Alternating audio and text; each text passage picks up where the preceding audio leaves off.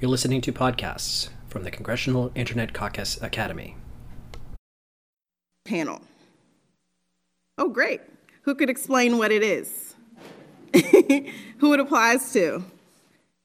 What it does? Well, in simple terms, the General Data Protection Regulation was designed to harmonize data privacy laws across Europe, protect and empower all EU citizens' data privacy, and reshape the way organizations across the region approach data privacy. The EU Parliament approved the GDPR on April 14, 2016, and it will begin being enforced on May 25th of this year, at which time organizations in noncompliance may face heavy fines. Essentially, the GDPR creates a global privacy regime. Thankfully, we have a panel of experts here who will be able to break all of this down for us. First, we have Kelly DeMarcus-Beside, a partner at Venable, and she's in the e-commerce privacy and cybersecurity group, where she advises and represents clients on issues related to privacy and e-commerce. Kelly's practice concentrates on US and global personal data privacy and security.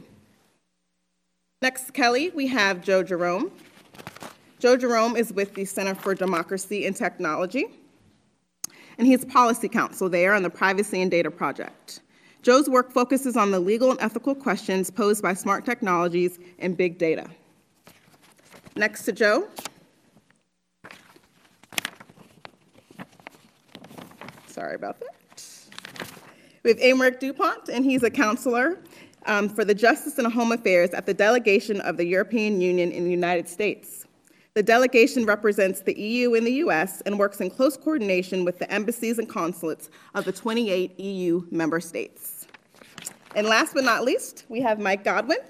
Mike is a distinguished senior fellow with the R Street Institute, focused on the areas of patent and copyright reform, surveillance reform, technology policy, freedom of expression, and global internet policy. So let's start by laying the foundation here. We keep hearing that the GDPR will affect everyone. All companies will have to comply in some way. And it even applies to aliens, according to Professor Dan Solov's cartoon on the GDPR scope, if any of you all have seen that. So I'd like to open it up to the panel. Who does the GDPR really affect? Would you go? Well, thank you, Melanie, and thanks to the Congressional Internet Caucus Academy for your invitation today. I think it's a really great and timely opportunity to speak about the GDPR. Three takeaways. If you want to think who the GDPR applies to, you need to understand first what it does and how it does it if you want to understand to whom it applies. The main takeaway on what the GDPR does is really to set a baseline, and a very high one, on the protection of personal data in Europe for European data subjects. What we have here is an overarching legislation which is not covering sectoral fields that like you are familiar with in the US, but covering everything. With the same set of principles that you find actually across the world. It gives a certain set of rights to data subjects, it gives them back the control over the data, right to access to rectify the data, right to portability of their data, right to reserve the data, and also sets a clear baseline on what consent means. How it does it, I think this is also key in this context. You mentioned regulation. Regulation in EU legalese means something. It means a single rule across the continent. We see it as actually a big bonus for businesses. In the past, if you were an American company based in Poland, wanting to expand your business to Lithuania, Estonia, and Latvia, you would have to learn about the privacy laws of Lithuania, Estonia, and Latvia. It's no longer the case. The GDPR will replace 28 legislations and apply across the continent. For us, it's an element of what we call the digital single market, so same rules across Europe. And where it applies, and I think, I like the cartoon of Professor Solov very much. Of course, the focus of our regulation is European data subjects. We don't make a distinction between citizens, non-citizens, residents. Actually, if you get the chance to travel on a staff deal to Europe, you will be covered by the GDPR, so you can even test it.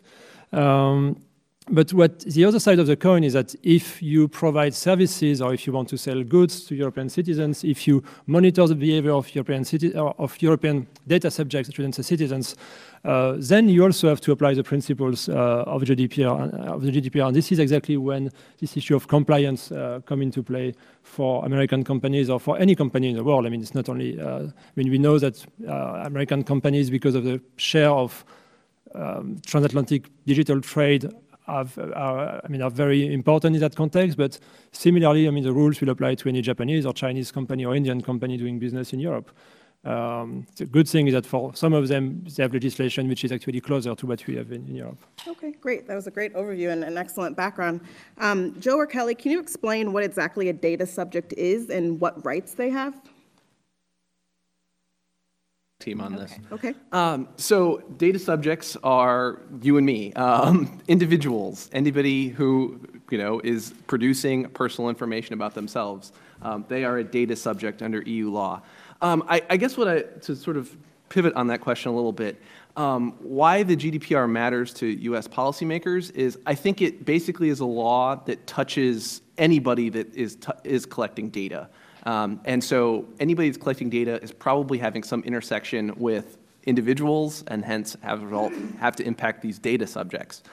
And so I think the GDPR has lots of really confusing legal provisions and applications, and I think we have to think about the GDPR in terms of both as a law, when a data protection authority is going to come knocking on a company's door, or the practical implications of this law.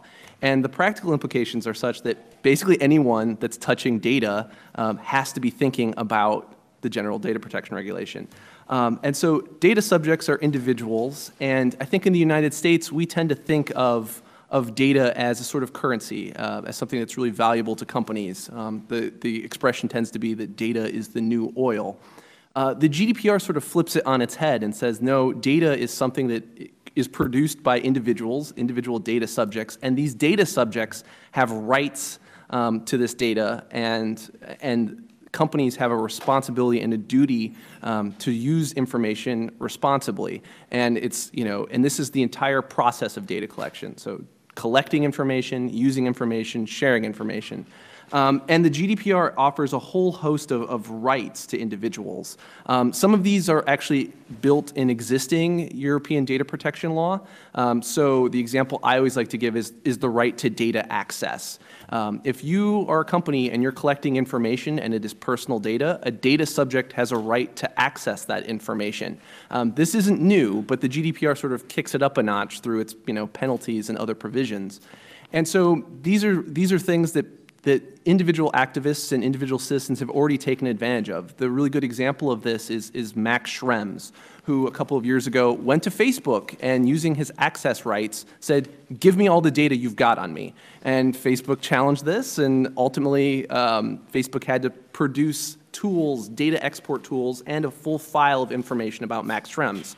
More recently, we've seen journalists sort of go to Tinder and ask for, hey, Tinder, give me all the information you have on me. And Tinder produces a giant 800-page PDF of all the people you swiped left and right on. Under the GDPR just sort of, I think, augments these rights. So instead of having a PDF under the GDPR, there's a right to data portability. So now the data subject not only should be able to expect a PDF, which isn't terribly useful to them, but they should be able to expect a machine-readable file and be able to take that information elsewhere or otherwise gain insights. And so data subjects have a whole lot of other rights. I think Mike will probably talk about the right to be forgotten. But the data subject rights are basically the way that it inverts the GDPR from being a compliance regime to a rights-based regime, because I think the rest of us will sort of talk about the provisions of the GDPR that companies have to do to comply with it. And so that's a lot of paperwork and a lot of other sort of just bureaucratic red tape sometimes. But the data subject rights are the things that really give the GDPR teeth, and yeah. So just to expand on that, because I represent the perspective of U.S. companies and organizations who are working towards GDPR readiness on that May 25th timeline. I think Joe's given you a good sense of some of these specific rights, but operationalizing these are proving to be a real challenge for U.S. companies. I think, just to be clear, it does apply to a U.S. company or organization who has no offices or employees in the EU, but is fully in the U.S., but reaching cross-border to offer their goods or services in the European market. And that's brought compliance burdens on a whole host of U.S. companies and organizations. Talking, every day to NGOs who are concerned about fundraising. Anybody that has a website on the internet at least has to go through the process of analyzing whether they are offering goods or services, or the other prong is monitoring the behavior of EU data subjects on the internet. So anybody with a web presence really is struggling with how it applies to them. The rights are fundamental to the regulation and sort of, I think, of the heart and soul of the regulation, but how to apply them is not made very clear. So they're provided at a high level. An individual has a right to access his or her personal data. Okay, fine. But think about even a smaller mid-sized company. They have dozens of vendors, web hosting providers, cloud service providers. The data isn't in a file cabinet where they open a drawer, pull out the folder with that individual's name, and can present them with a copy of that data. In addition, the concept of a data subject is not just data that's tied to an identified person, but also to an identifiable person, and that includes identification by an online identifier like an IP address. So U.S. companies who have long taken the position that the data they hold is anonymous or de-identified because it's only tied to an IP or an advertising identifier, they now have to catalog that data and be prepared to provide it or exercise these other individual rights upon request.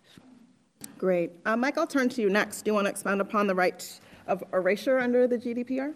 Sure. A lot of you have heard about the right to be forgotten, which came up under the previous EU directive about personal information.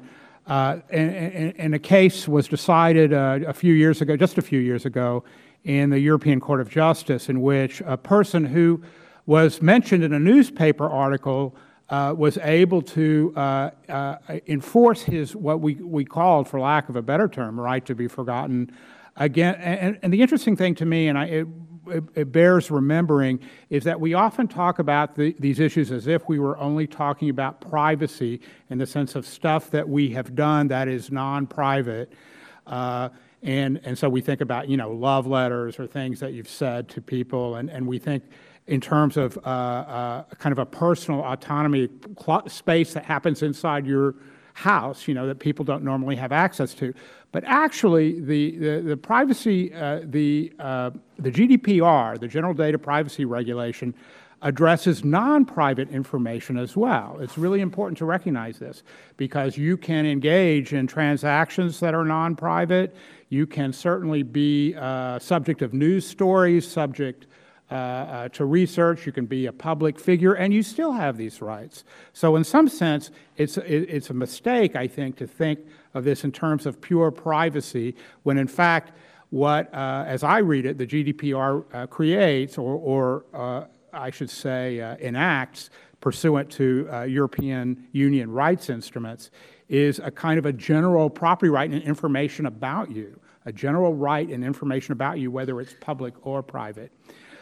So in a previous case in Google, involving Google Spain initially and later the larger Google, which is now Alphabet, a person who was unhappy about an old 1990s news story that was published about debt collection sued and won recognition of what we later call the right to be forgotten. Well, the 1990s data protection regulation was created at a time when it was thought that the main collectors of individual data, personal data, were like credit agencies and banks and maybe governments. There were very large institutions, and there were few of them. What that regulation didn't anticipate is the rise of social media, the fact that we have global cloud services in which a lot of people, a lot of entities, big and small, collect personal information.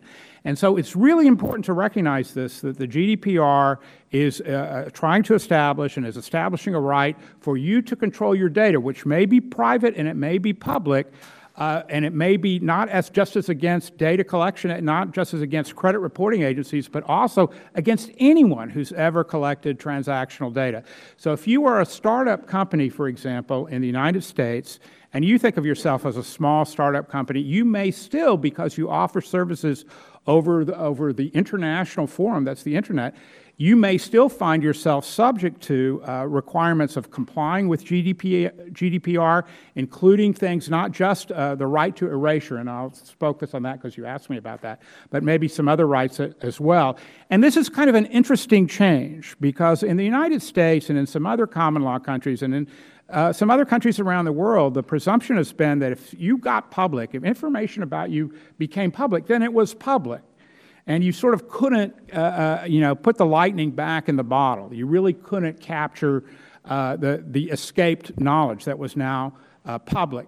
But the GDPR really does flip that presumption around, and it does create the expectation that maybe someday, even if you were unhappy with something that was public about you 20 years ago, you may be able to pull that information, to have that information erased, or you may be able to check and impose other kinds of sanctions on any entity, large or small, including American entities, including entities that are outside the EU, and require people to pull or change information. So that's going to be my overview. I guess I would just say, and I don't think that's necessarily a bad thing. Right. We make the assumption, again, I think in the United States, that public means non-private, and I don't think that's accurate.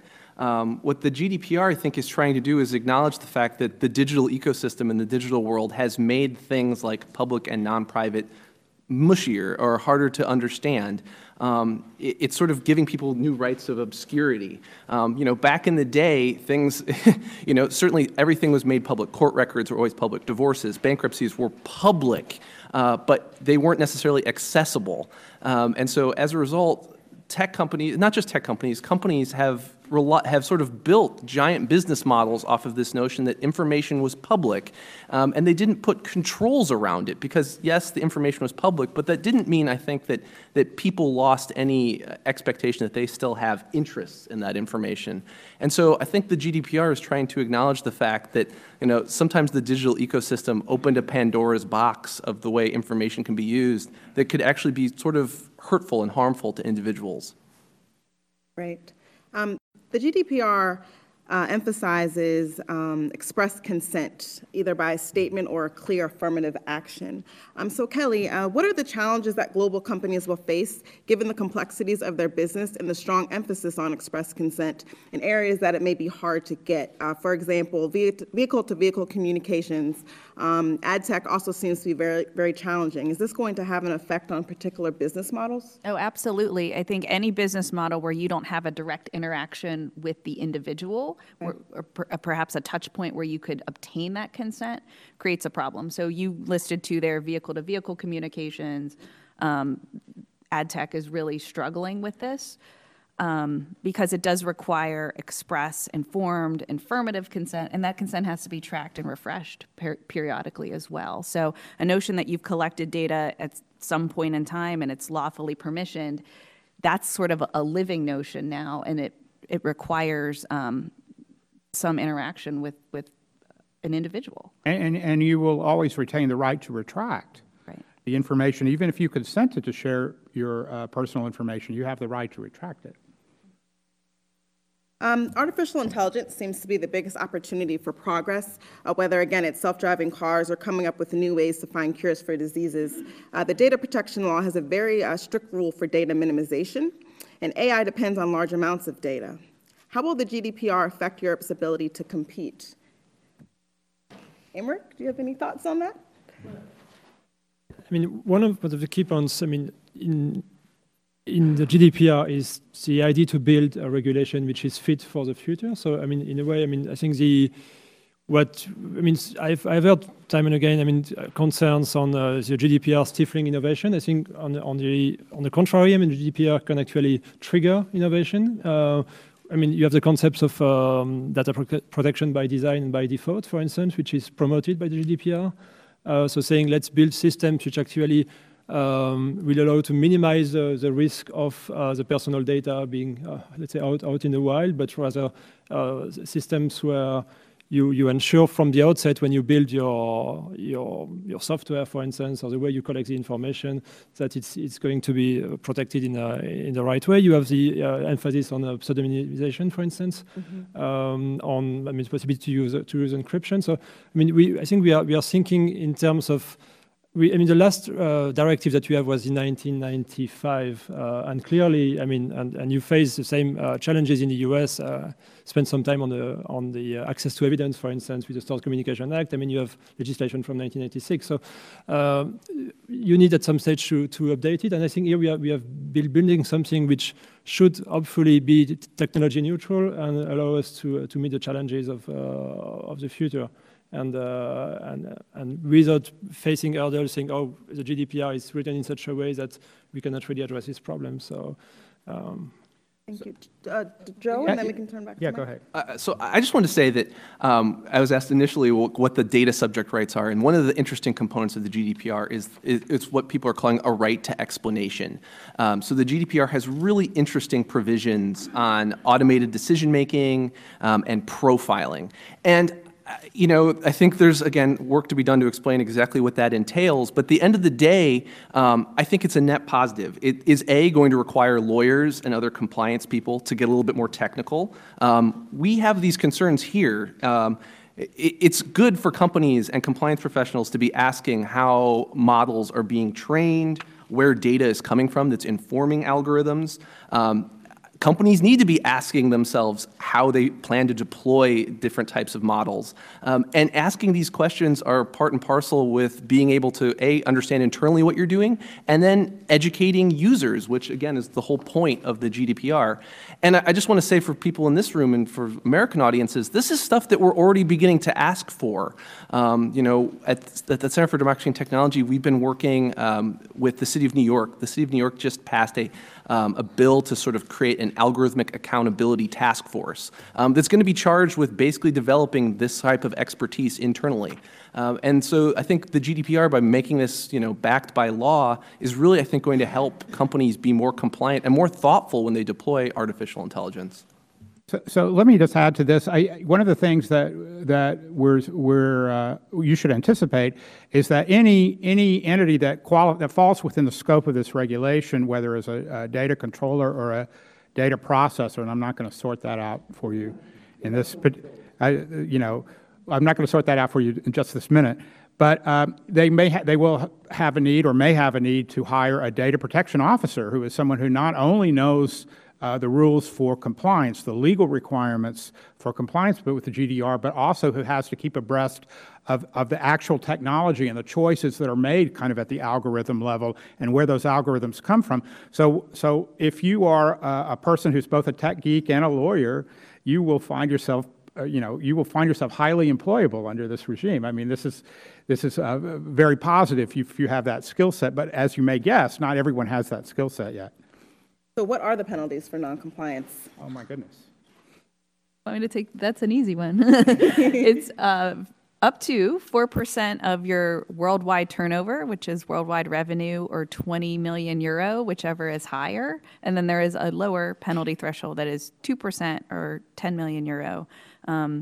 I see surprised faces. The draft actually started at 6%, so this is a bit of an improvement. There are some penalty factors in the regulation, mainly going to if you're cooperating with an investigation and such. But the penalties are really what has focused the attention of U.S. companies on this compliance exercise. Great. So the EU Privacy Shield framework was designed by the U.S. Department of Commerce and the EU Commission, European Commission, to provide companies on both sides of the Atlantic with a mechanism to comply with data protection requirements when transferring personal data from the EU to the United States in support of transatlantic commerce. How does the GDPR relate to the EU Privacy Shield, EU-US Privacy Shield?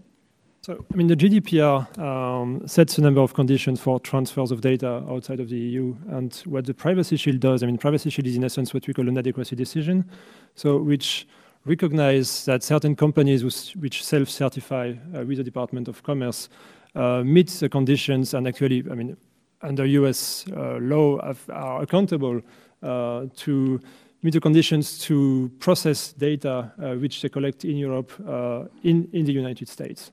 So that's a relationship. So the idea in the GDPR is that the level of protection travels with the data.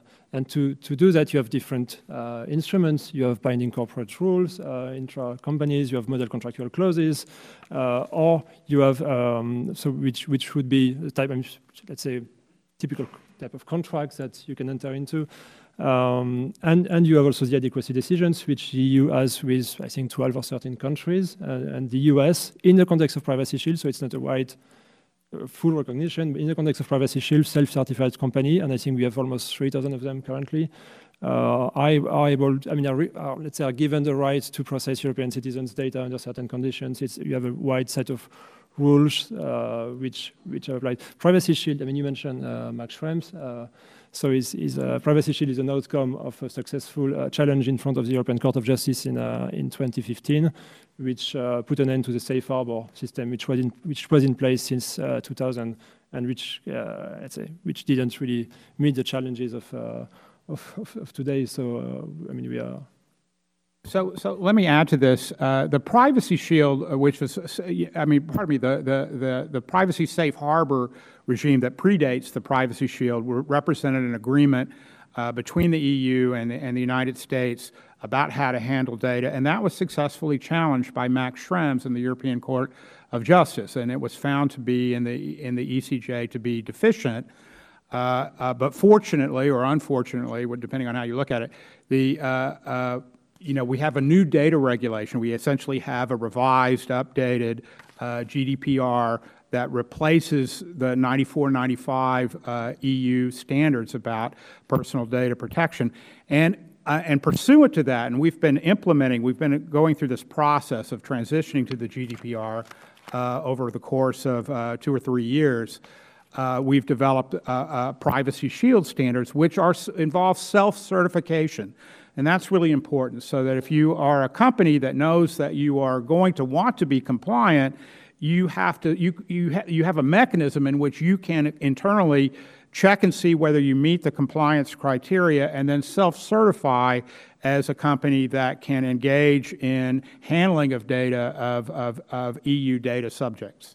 That's good. The tricky part is that, of course, it is self-certification, so it may well be the case that certainly if you falsely self-certify, you're in trouble. But the difficulty, I think, that is actually a much bigger difficulty is that because this regulation is new, and because the terms are terms that businesses, especially American businesses, but even European businesses, are unused to. There's some ambiguity about what compliance means, and there will be a lot of friction as this gets worked out, and different tribunals make assessments about whether, and also data protection authorities make assessment about whether you're compliant. I just wanted to add to that. So Privacy Shield is a fascinating topic and probably worth an entirely other session because it raises really tough questions about national security and intelligence access to information. But the point I'd like to add about Privacy Shield is we all know that the United States does not have a baseline privacy law, but Privacy Shield in effect is getting us, or at least getting the thousands of American companies that have signed up for it, some of the way there. And it's sort of just jarring, right, that we've created this framework that creates a set of protections for European citizens. It's enforced by U.S. regulators, the Department of Commerce and the Federal Trade Commission, but it's ultimately to protect the rights of European citizens. So it's a really fascinating commercial data transfer framework that ultimately is, again, being enforced by American regulators to protect Europeans. I feel like that's something that policymakers on the Hill should sort of see as an impetus to do our own sort of privacy law here. So I think what's interesting about that is I look at it from the perspective of the companies, and one of the alternatives are the model contractual clauses, which are this packet of paper that you have to execute one-on-one with everybody who touches your data. And I see Privacy Shield as a helpful program that actually streamlines this compliance piece for U.S. companies. Emmer? Yeah, if you have to remember two words about Privacy Shield, we speak about essentially equivalent. So the idea is really to have a level of protection to this data which is transferred and processed in the US, which is essentially equivalent to what happens in Europe. And this is really where the court looked at in the Schrems case, and will be looking at if there are further challenges to the shield in terms of, for instance, redress rights. And the second aspect I would like to stress is the fact that Privacy Shield is reviewed annually. So there was the first review last year in September. Commissioner Jourova, who is the Commissioner for Justice, will come in about 10 days to DC. She will speak with the administration about it, and there will be a second review in September. And this leaves some margin of adjustment as well to the shield if need be. So we want something which is a kind of livable framework, not something which will be set in stone for 15 years and then. Right. Great. Yeah, let me just add one other thing, and that's that Max Schrems, who won the case, finding in the ECJ, finding the deficiencies in the safe harbor rules, has essentially declared that the Privacy Shield is inadequate, and he and other activists have made known that their intention is to challenge the Privacy Shield, and so we may hear more cases from the European Court of Justice regarding that. Right. So let's talk about legitimate interests. They can be a basis for lawful processing of data. Can anyone give us examples of processing that could be necessary for the legitimate interest of a data controller? Sure, I can. Okay, then let Kelly go, and then we'll turn back.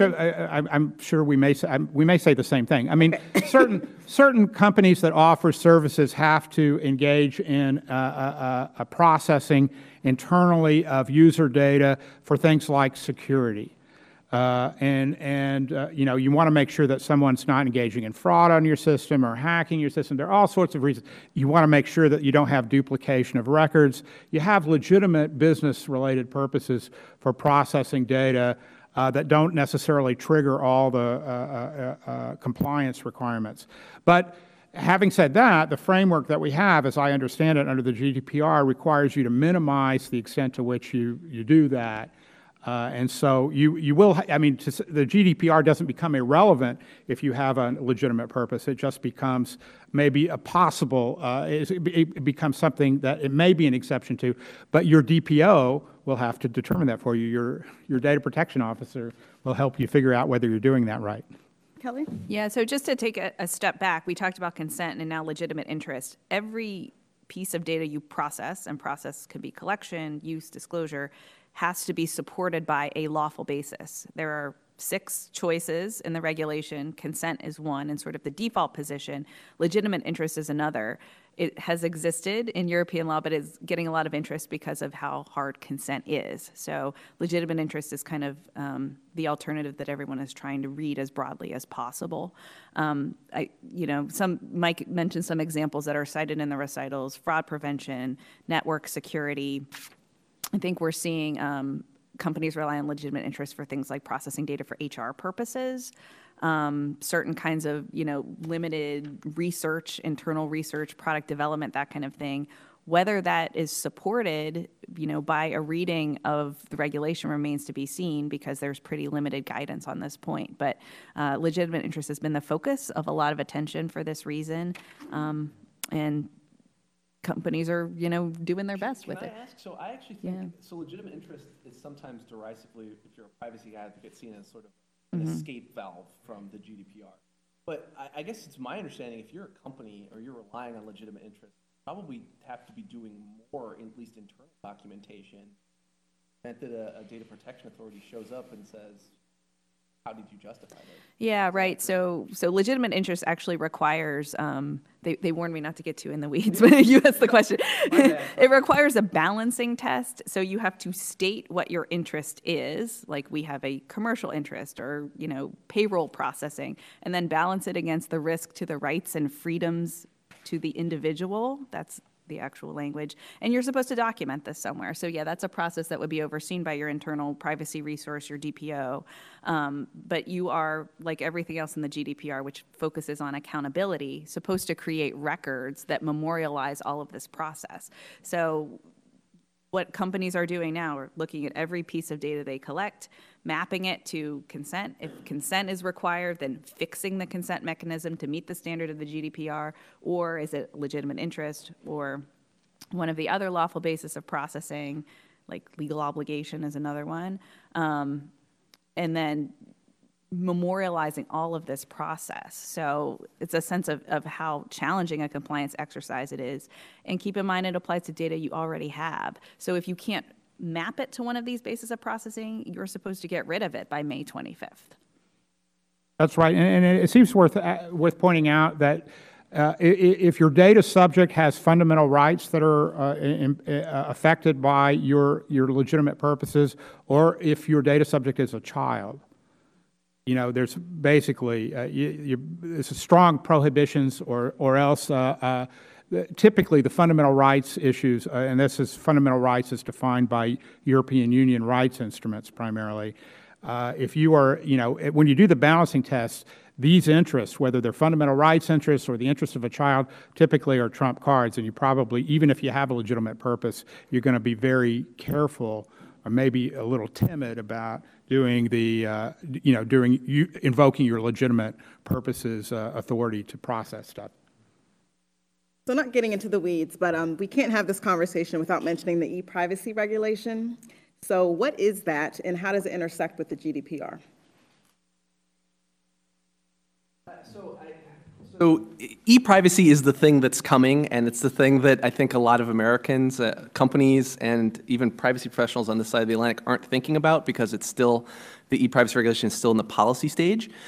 So again, like the fact that the GDPR is a movement from a directive to a regulation, there's an e-privacy directive, and this is the thing that basically is the cookie law in Europe. So when you go to websites in Europe, you have to click yes to cookies. But it governs, so this is hopefully not getting too much in the weeds. The GDPR protects the fundamental right to data protection under European law. You also have a right to confidentiality of communications. So this is the type of thing of almost, you want to think about like wiretaps and people who are intercepting, you know, chats or phone calls. And so that is what this is supposed to cover, but it has been, and again, it's being debated by all the many different organs in Europe. So the Parliament had its say, the members of the Commission are working on things. It's sort of a mess. They want to sort of create this framework that is going to be, it's supposed to particularize part of the GDPR, but it's going to cover all sorts of data transmission. So, you know, not just, you know, cookies on websites, but machine-to-machine communications. Internet of Things. The Internet of Things is governed by the e-privacy regulation. And what makes the e-privacy regulation really challenging is it doesn't even have, like the GDPR, these 6 bases for processing data. It is largely based on consent. There are some small exceptions for security or needing to actually provide the service. But in general, you have to have consent before you can do basically anything that, any collection of data from electronic communications. And the e-privacy regulation is also sort of confusing because it's not so much concerned with personal data. It's concerned with communications data, which involves terms like metadata and all sorts of other things that get really technical really fast. And so they're creating this law that is in some respects supposed to augment the GDPR, but I think a lot of people on all sides see it as potentially conflicting or overlapping or really being in tension with what the GDPR does. And you know, ideally they had hoped to have this go into effect alongside the GDPR in 75 days, but now it looks like it's going to take a few more years. But, you know, we've been discussing legitimate interests and whether that's applicable. There's no legitimate interests in the privacy regulation. Yeah, so if you're trying to comply with the GDPR and you're redesigning your web page and trying to get consent, you actually need the e-privacy regulation to tell you what that consent, what format of consent is acceptable. So there is a gap. I mean, there's engineering happening now that e-privacy could come along and say, actually, what you did was unlawful. So. And the advertisers just yesterday put out a transparency and consent framework, but it's designed to work, or it's applicable to the GDPR. They're pretty silent on e-privacy because they don't know what to do yet. So. You have something to add? I did have something to add, but I'll save it. Okay. Amric, so what do you predict will happen on May 25th? How will this whole transition unfold? What should we be ready for on that day? I think, I mean, one of the good elements of the GDPR is that companies had 2 years to prepare and to comply. And I mean, there have been a lot of discussions between the companies and the data protection authorities in member states. I mean, the Commission has organized lots of roundtables, but this has really trickled down to local level and to member state level. So I think there is a very high level of awareness in Europe, and I'm sure, I mean, from our conversation, that there is a very high level of awareness about the GDPR in the US. So I don't really expect a big bang. I mean, you will see citizens, consumers going to their DPAs and, I mean, testing it, certainly. And this is where, I mean, the question of fines and compliance will kick in. But, I mean, let's say, I think we are really getting close. I mean, member states, I mean, it's true that in certain areas, legislation still has to be adjusted.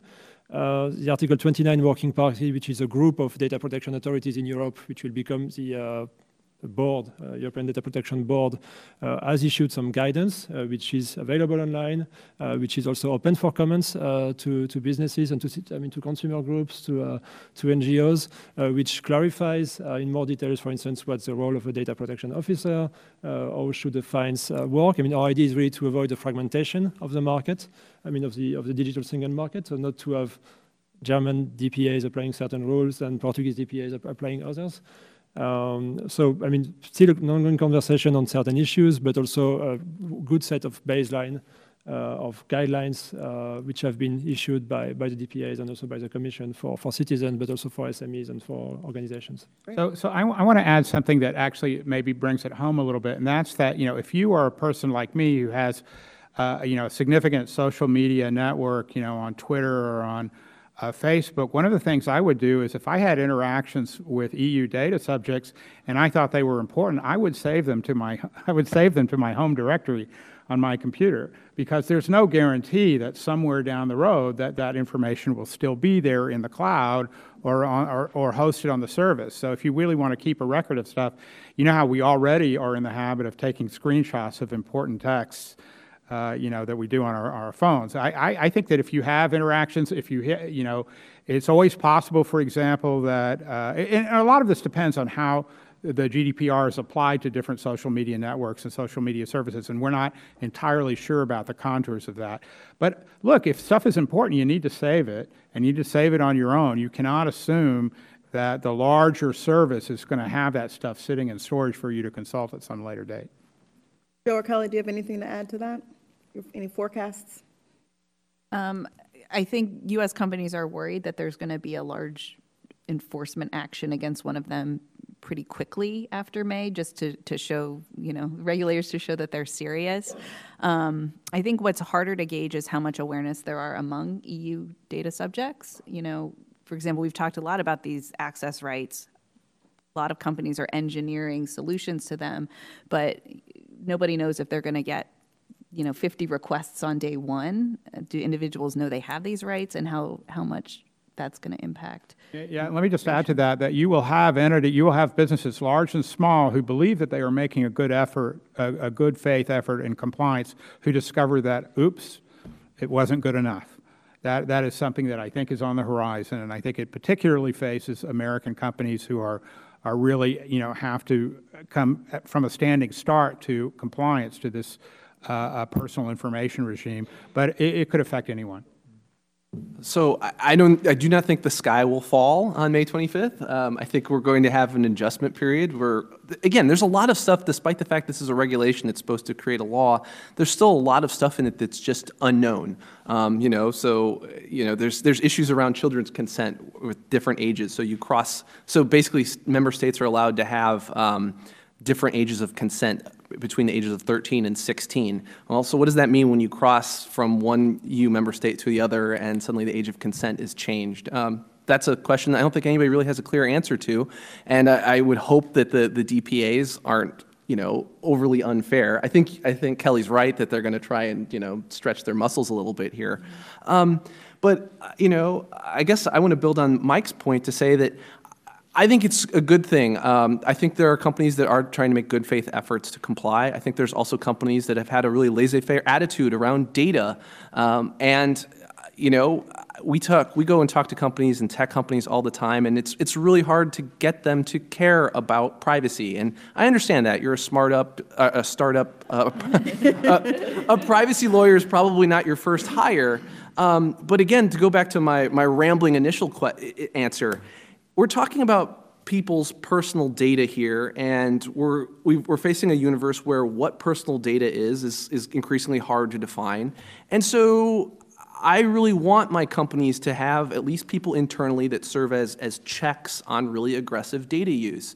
I think a laissez-faire attitude around personal data and just data use in general has resulted in an endless string of headlines that constantly are just things that are companies that are just violating people's privacy. And in the United States, it tends to be, well, you know, whatever, people don't really care about privacy. Let's just move on to the next big data breach or the next big, you know, terms and conditions change that's really going to irritate people. Nothing happens. The GDPR changes that and requires you to hire somebody that maybe is going to flag that for you. And I think that's a net positive. Great, so we have about 10 more minutes. Before we turn to audience questions, I'll ask one more thing to the panel. How can congressional staffers best emphasize everything that you just explained? What's one takeaway? Where can they go for more information? Well, I mean, I would look at privacyshield.org. I guess that's the URL. Sorry, .gov, pardon me, .gov. And I knew it was .gov, and I automatically assumed it was .org. I don't know what happened. But yeah, privacyshield.gov is a good first stop. I think I think in terms of resources, one of the best resources for me has been Daphne Keller's treatment of these issues at Stanford Law School Center for Internet and Society. Just go to the Center for Internet and Society at Stanford and just read everything you can. But in terms of communicating it to your bosses, I mean, I've had bosses like this too, just say, that's in Europe, I'm really focused on, I'm focused on my district, or I'm focused on my state. And one of the things you have to, I think that you have to gently sometimes communicate to your bosses is that this is a framework that really does impose costs on your constituents. It's one that really maybe actually gives advantages to your constituents and rights that are worth thinking about. And the fact is, we are part of a global e-commerce and a global information environment. And everybody, no matter how focused you are on, the next election or passing this or that domestic bill, you have to be aware that this is part of the framework that you're working in. Yeah, I would suggest, of course, to go to the European Commission website. They have issued recently very concrete guidance. I'm not talking about the GDPR and its 97 articles and pages, but if you go on the Commission website, you have really something for citizens and for SMEs with concrete questions and answer, concrete cases, examples. I think it's really well done. And also, turning to what certain DPAs have produced is very interesting and very, very clear and concise. So, and we are also on 22nd and case, so you're welcome to come to the EU delegation. We are not very far away, and we'll help you as much as we can. I'll just say, so CDT is fortunate enough to work with a number of members on various privacy stuff, so we're happy to serve as a resource. I guess I would also say, and this is something I didn't say earlier, in terms of the GDPR as having tremendous potential for job creation, I would direct everyone to the International Association of Privacy Professionals. Their membership, just to sort of show how privacy has become this thing, their membership has exploded from 15,000 in 2014 to 30,000 last fall. They predict that there's going to be 30,000 data protection officers in the U.S. and Europe by the end of the decade. That's a conservative prediction, in my view. And I think their high range is 100,000 people. It could be 100,000. In any event, so they obviously have an interest in seeing privacy laws, but they've also done a tremendous amount of actual just writing on what the practical implications of the GDPR for companies and users. And it's unvarnished in the way that I think some of the guidance that comes from regulators or from all of the many law firms, they also have all sorts of GDPR resources.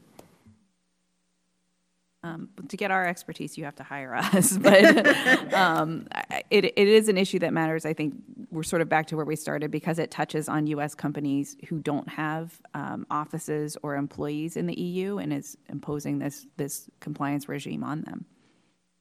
Do we have any questions in the audience? Yes, sir.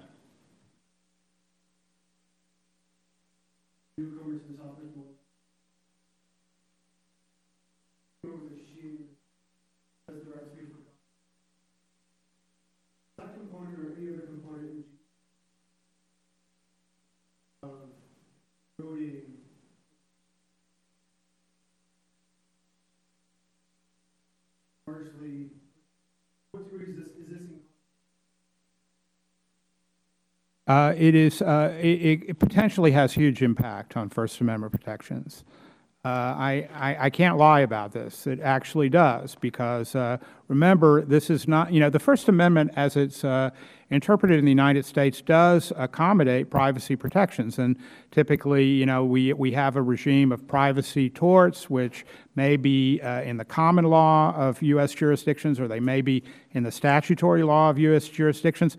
But those are not comprehensive privacy protections. And keep in mind that the right to be forgotten is not just about private information. It's also about public information.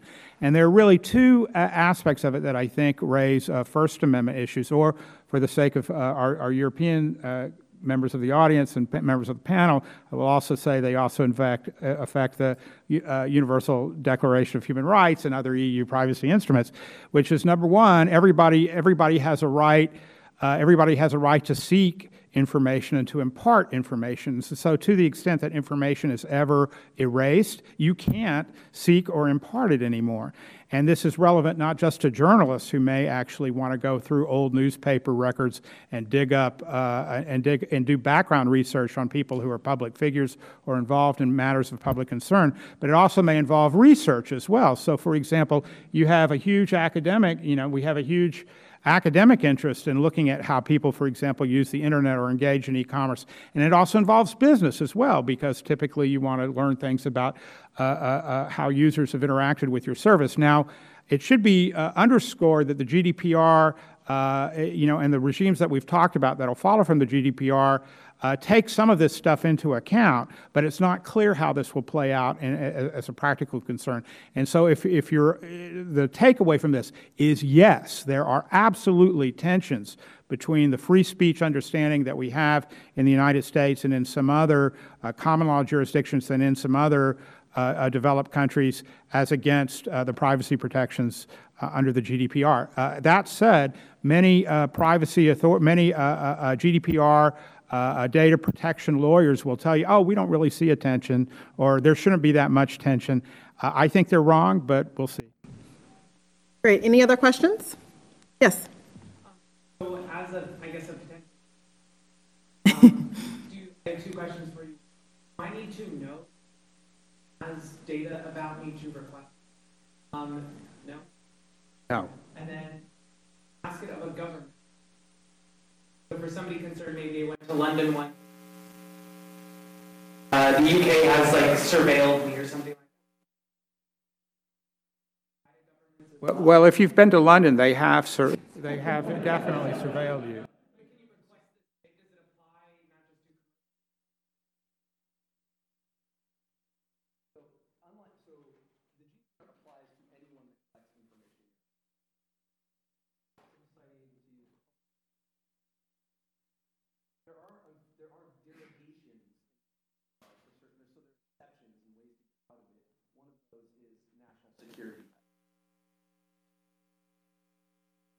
Anyone else have anything to add to that? On the right to be forgotten, I think it would be worth a full panel, and certainly worth also looking at it in a year or two from now.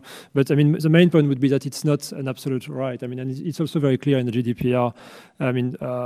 If processing is necessary to exercise the right of freedom of expression and information, then the right to erasure doesn't apply. So I think what we will have to see is how courts and how DPAs will interpret. You have the Costera case from a few years ago, but I would say it's not the end of the story. There are provisions when for archiving purposes, historical purposes, statistical purposes, public health interest, where the right to erasure is limited. So I wouldn't see it necessarily That's in right. conflict with the First Amendment. That's right. It's not necessarily in conflict, and I think that's correct. And in fact, if you look at the efforts in member states to interpret the right to be forgotten, what you've seen is that some courts, notably in the Netherlands, but certainly in some other jurisdictions within the EU, have struck pretty good balances with regard to the right to be forgotten.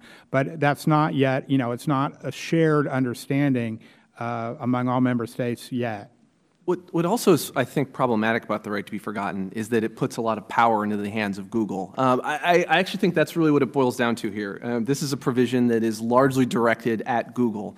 And if anybody wants reading, they actually just put out a really fascinating, with lots of pretty graphics, and it's not super dense. It's a report on 3 years of their experience with the right to be forgotten. It's from a set of their Google researchers where they, a lot of this is done by human review, and they sort of detailed the different sorts of trends they were seeing from EU member states and where the right to be forgotten requests were coming from. And it's interesting. And the factoid I took from it is that since 2014, Google has received 2.4 million requests to have a URL search result erased. And in the end, Google has delisted 43% of these URLs. So yeah, and let me add one more thought to that in maybe a minute or less, and that's that this is a burden of doing business. This is a cost that everybody any potential Google competitor somewhere in the future or Facebook competitor somewhere in the future will have to take into account the fact that they have to comply with this stuff. And so what you have is a regulation which, for good or for ill, incumbents actually will find it a lot easier to comply and make fine-tuned discriminations about whether to comply or not with takedown orders. A startup, you probably just take it down. Great. Well, this has been a remarkable discussion. Unfortunately, we're out of time, but please join me in giving a round of applause to our esteemed panelists here. And thank you to you all for attending. Have a wonderful weekend.